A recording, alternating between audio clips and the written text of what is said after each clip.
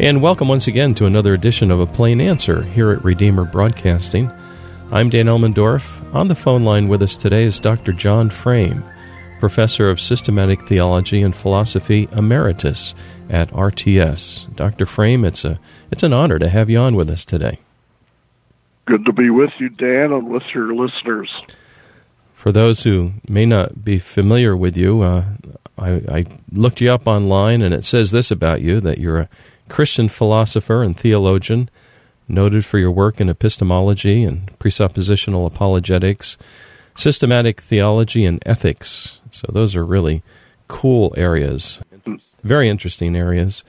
You are putting out a new book, and the publisher gave it the title, Christianity Considered, a Guide for Skeptics and Seekers. So without giving too much away, and yet we want to talk about it, could you tell us a little bit about your new book that's coming out, Dr. Frame? Well, I've taught for many years in the field of apologetics. Apologetics is the defense of the Christian faith, and I've written other books that are mainly guides for other apologists, mainly textbooks for my seminary courses where we take our students and try to help them learn how to present the gospel rationally to non-Christian people. And so in a way, my previous apologetics books have been written for other apologists, but now I'm retired and I'm a little bit free from all of that. So I wrote a book that I hope will be something that a Christian can hand to a non-Christian. It's aimed at a non-Christian reader. And in that book, I just begin with where most people are today and help them to see what's so interesting and what's so good about the Christian faith, and present some of the arguments that I find most helpful in persuading us of the truth and in increasing our faith and confidence. Now, one of the write-ups I saw about this book, it tried to catch the reader's attention by saying Christianity is more than a religion. It is also a complex intellectual tradition. Can you comment on that a little bit? Well, that's right. The term religion is a term that we use a lot, and people say I'm not religious, I'm spiritual, and I don't really know what that means exactly. I don't despise the word religion. Religion is the practice of faith, according to the book of James, for example. So I don't mind saying I'm religious. That means I go to church and I pray and so on and so forth. And I talk about some of those things in the book. But most people don't start there. If you're kind of up in the air about the truth of Christianity, probably better off not to start off by trying to define religion or something like that. The main thing is to ask, what is it that governs my life? How do I make my decisions? How do I govern my thinking? How do I decide what's true and what's false and what's important and what's not important? So those are the I don't know where that quote came from, but it sort of helps to position my book in a way that shows how I hope to be of help to people who read it. Yeah. Apologetics and defending the Christian faith is what you started describing briefly. Today, when people have opposite ideas, let's say, one of the tactics that has been used, particularly on leftist college campuses, is to basically shut down debate or intimidate people or to make fun of them or to, that sort of thing. How does that approach differ from the defense of the Christian faith that God wants us to use? Well, I think that approach shows how bankrupt the non-believing ideas are today. If people had good arguments to bring against the Christian faith, then you would think that their instinct would be to bring those arguments, to engage in a discussion, to get together and exchange views. But what happens today so often is that they try to shut down those positions that disagree with theirs. And of course, that's not only contrary to Christianity, that's contrary to the way our United States is set up. We have the First Amendment, which is an attempt to guarantee continued discussion, respectful of views that we disagree with, and giving others the freedom to pursue their conclusions. And so the book that I've written is really tries to bypass all of that totalitarian mind control stuff. It just assumes that we're in a position where we need to have a free exchange of ideas, and we need to be courteous and respectful to one another. And that doesn't mean always agreeing with one another, but it means showing basic respect for the opinions of other people. That seems more consistent with the very nature of the word university. Right. So I like that. You mentioned in your book that's coming out, Christianity Considered, you think through what it is that governs our life. And along with this, I'd like you to comment on words and definitions and how sometimes words are redefined or misused to kind of breed confusion and separate people. Can you help us, first of all, talk about what is it that governs our life? Well, I believe ultimately God governs our lives, but we're talking here in the specific context of discussion on trying to obtain the truth and so on. And language is an important thing there. God has given us language as a wonderful gift to convey ideas and to try to communicate with one another and to help us find the means of meeting our various needs. And so words have a tremendously important value there. Now, there are people, of course, who try to achieve their goals, and these are the type of people who try to shut down discussion, as we were just talking about. But a lot of people try to achieve their goals by redefining terms so that a term that is used by your opponent is given a very ugly kind of meaning. I explored that a little bit a while ago with the term religion. There are people who think that religion is just a lot of formalism, just a lot of phooey, just a lot of rituals, meaningless rituals that people go through. And so they use the term religion as a way of disparaging someone else's practices, someone else's views. Well, I propose we look up these terms in dictionaries and we agree to use them in ways. See, words have two functions. Well, many more than that, of course, but words have two functions. One is to convey meaning, and the other is to convey feeling. And if you use the word religion, well, the meaning of it has to do with certain practices that spring out of a person's faith, but the feeling of it tends to be a kind of formalism that most people object to, that makes you feel that you don't want to have anything to do with it.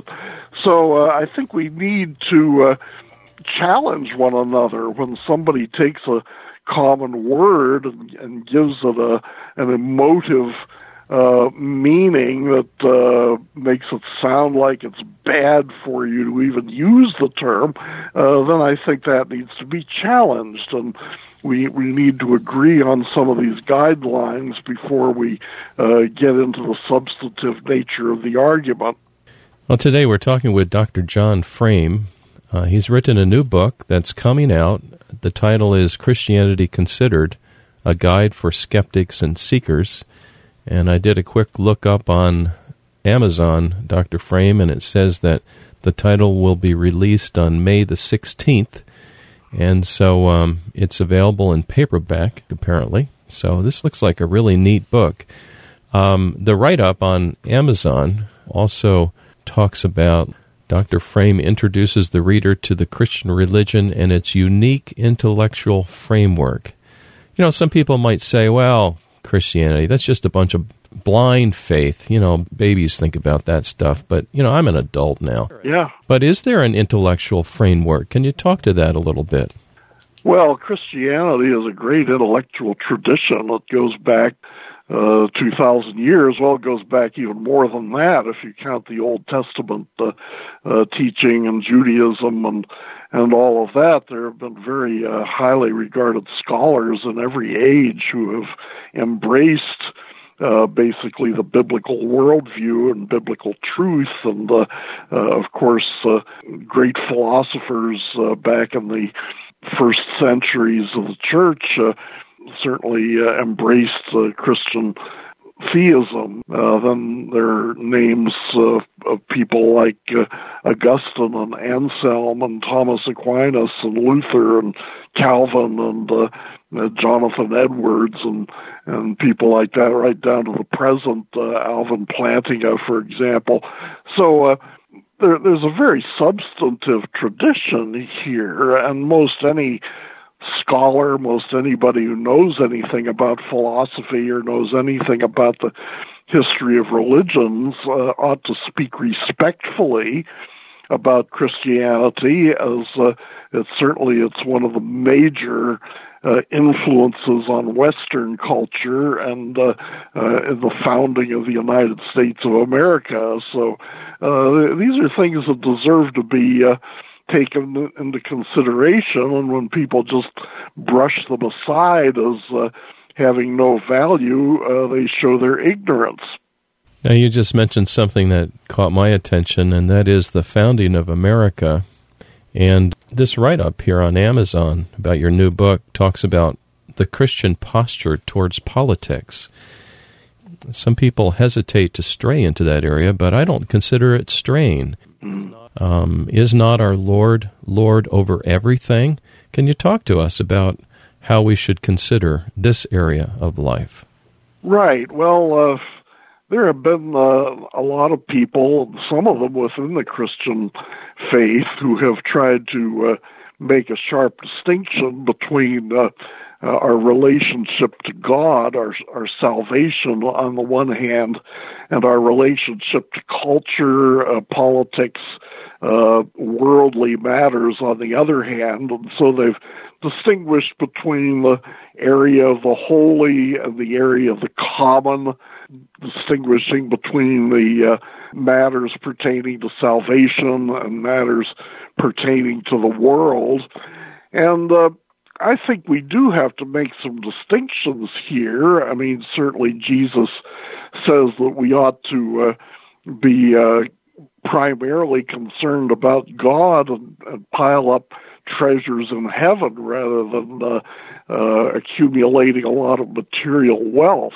But on the other hand, the Bible is very clear that if you're a Christian, if you care about God, if God is your Lord, then whether, I'm thinking of 1 Corinthians chapter 10, verse 31, whether you eat or drink or whatever you do, you should do all things to the glory of God.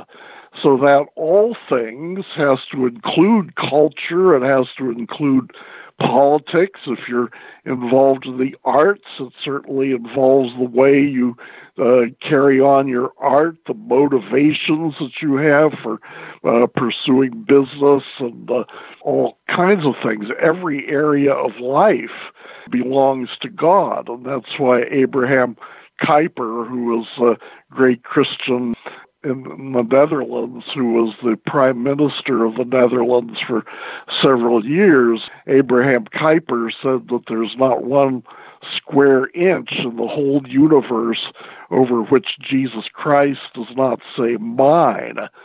So in the broader sense, in the deeper sense, all of life is Jesus' territory, and what the Christian faith offers us is not just a way to save our souls and to achieve forgiveness, but a comprehensive worldview, a new way of looking at everything that there is.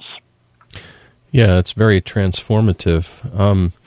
And somebody may object, oh, no, you really have to have the holy versus the common, because these other areas, politics, culture, business, etc., they can't be a means of salvation. Now, we would agree with them, correct? They're not a means of salvation.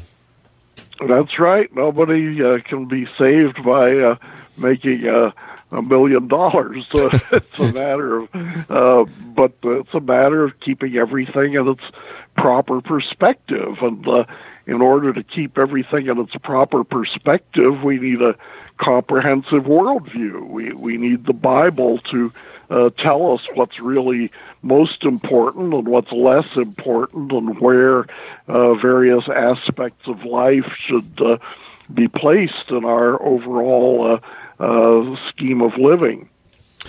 Now, you've done a lot of thinking about ethics, and I have a question for you. This is like a sitting down in your study type of thing. Suppose God moves in the future the way he has moved in the past, and I'm thinking of the first Great Awakening, where men and women come to a sense of their sinfulness before God. They cry out to God for his mercy. They come close to God through Jesus Christ in relationship. And then they also have a strong desire to want to please God in every area of life. How would you, if you were to counsel, let's say there's a region and they've invited you in to speak to them and say, you know what, Dr. Frame, we just embraced the gospel of Christ, or we just came back to it, or we love the Lord and we want to follow him, and we want to conduct our town in accordance with the Word of God, without going crazy. How would you instruct them? What would you point them to look at? Well, that's a fairly open topic, Dan. But I guess to try to limit it, to try to begin somewhere, because you have to have a place to start and then a place to end and so on. I would say that the main rules of life are what Jesus called the two great commandments, that you shall love the Lord your God with all your heart and soul and strength and mind, and then also love your neighbor as yourself. And the way we do that is set up in the Ten Commandments. So we go back to the commandments. The Lord says, the first commandment, you shall have no other gods before me. Second commandment, you shall not make graven images to worship them. Third commandment, don't take the name of the Lord your God in vain, and so on. You shall not kill, you shall not steal.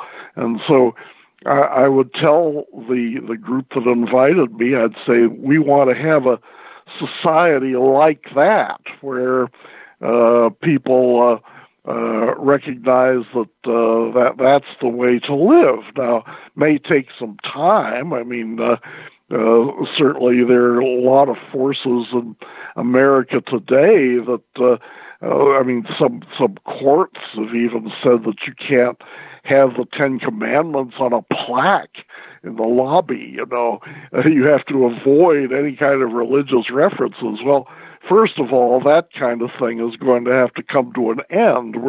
We've got to be free, and I think the First Amendment gives us that freedom. We have to be free to set forth the values that God has revealed to us in the Scriptures. And after we talk about that for a while, and after we give some attention to revamping our laws and our practices, and I think really culture is more fundamental than law. I think you can't really understand how to reconstruct the law until you reconstruct the way people feel about things, reconstruct the way people respond to challenges, and how they tend to value things.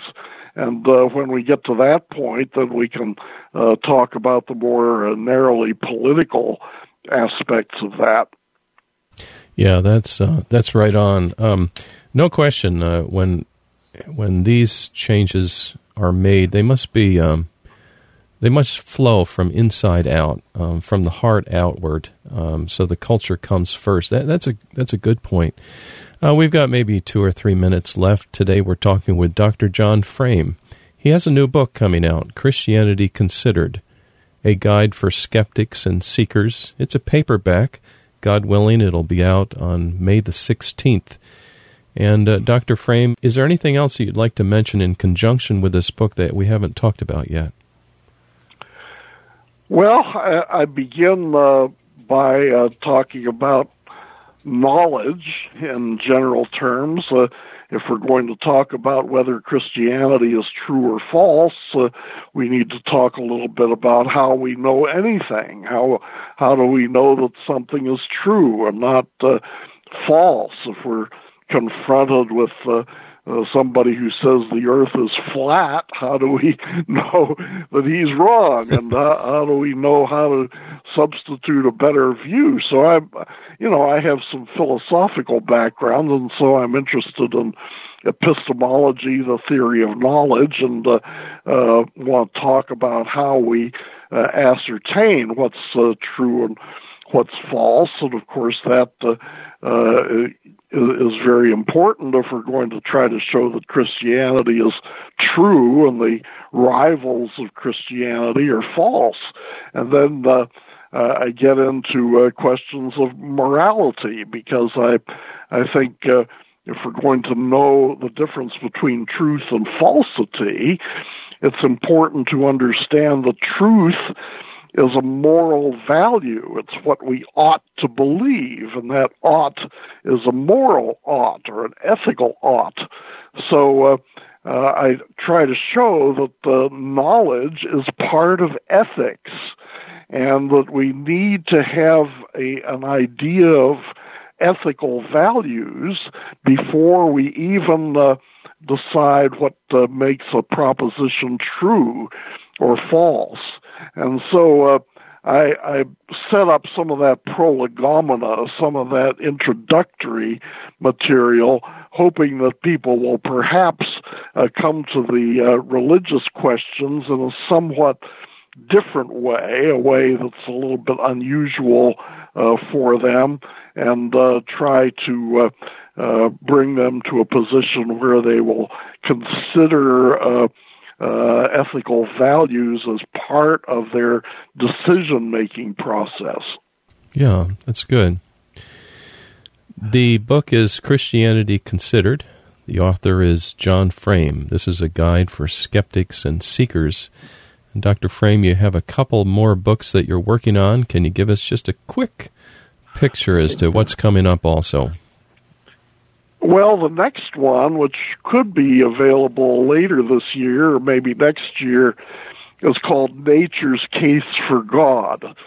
The Bible says that God is revealed in the created world, and various people have tried to develop arguments for God looking at the created world, but typically what they do is they develop proofs and arguments based on the created world, while turning away from the Bible. And I'm trying, in my book, what I do is I ask the Bible how God is revealed in the created world. The Bible in Romans chapter 1 says that God is clearly revealed in the created world, and I'm interested in showing how that's the case. So that's kind of a biblical natural theology, to use the theological buzzword. And then I have another book that's been accepted for publication. All of these are coming from Lexham Publications. The third book is called We Are All Philosophers. And I have written this big history of philosophy, but it's too much for most people to read. So I've kind of written a smaller, scaled-down version in which I try to show how philosophical problems enter into ordinary life. And again, it's a kind of apologetic. Oh, that's beautiful.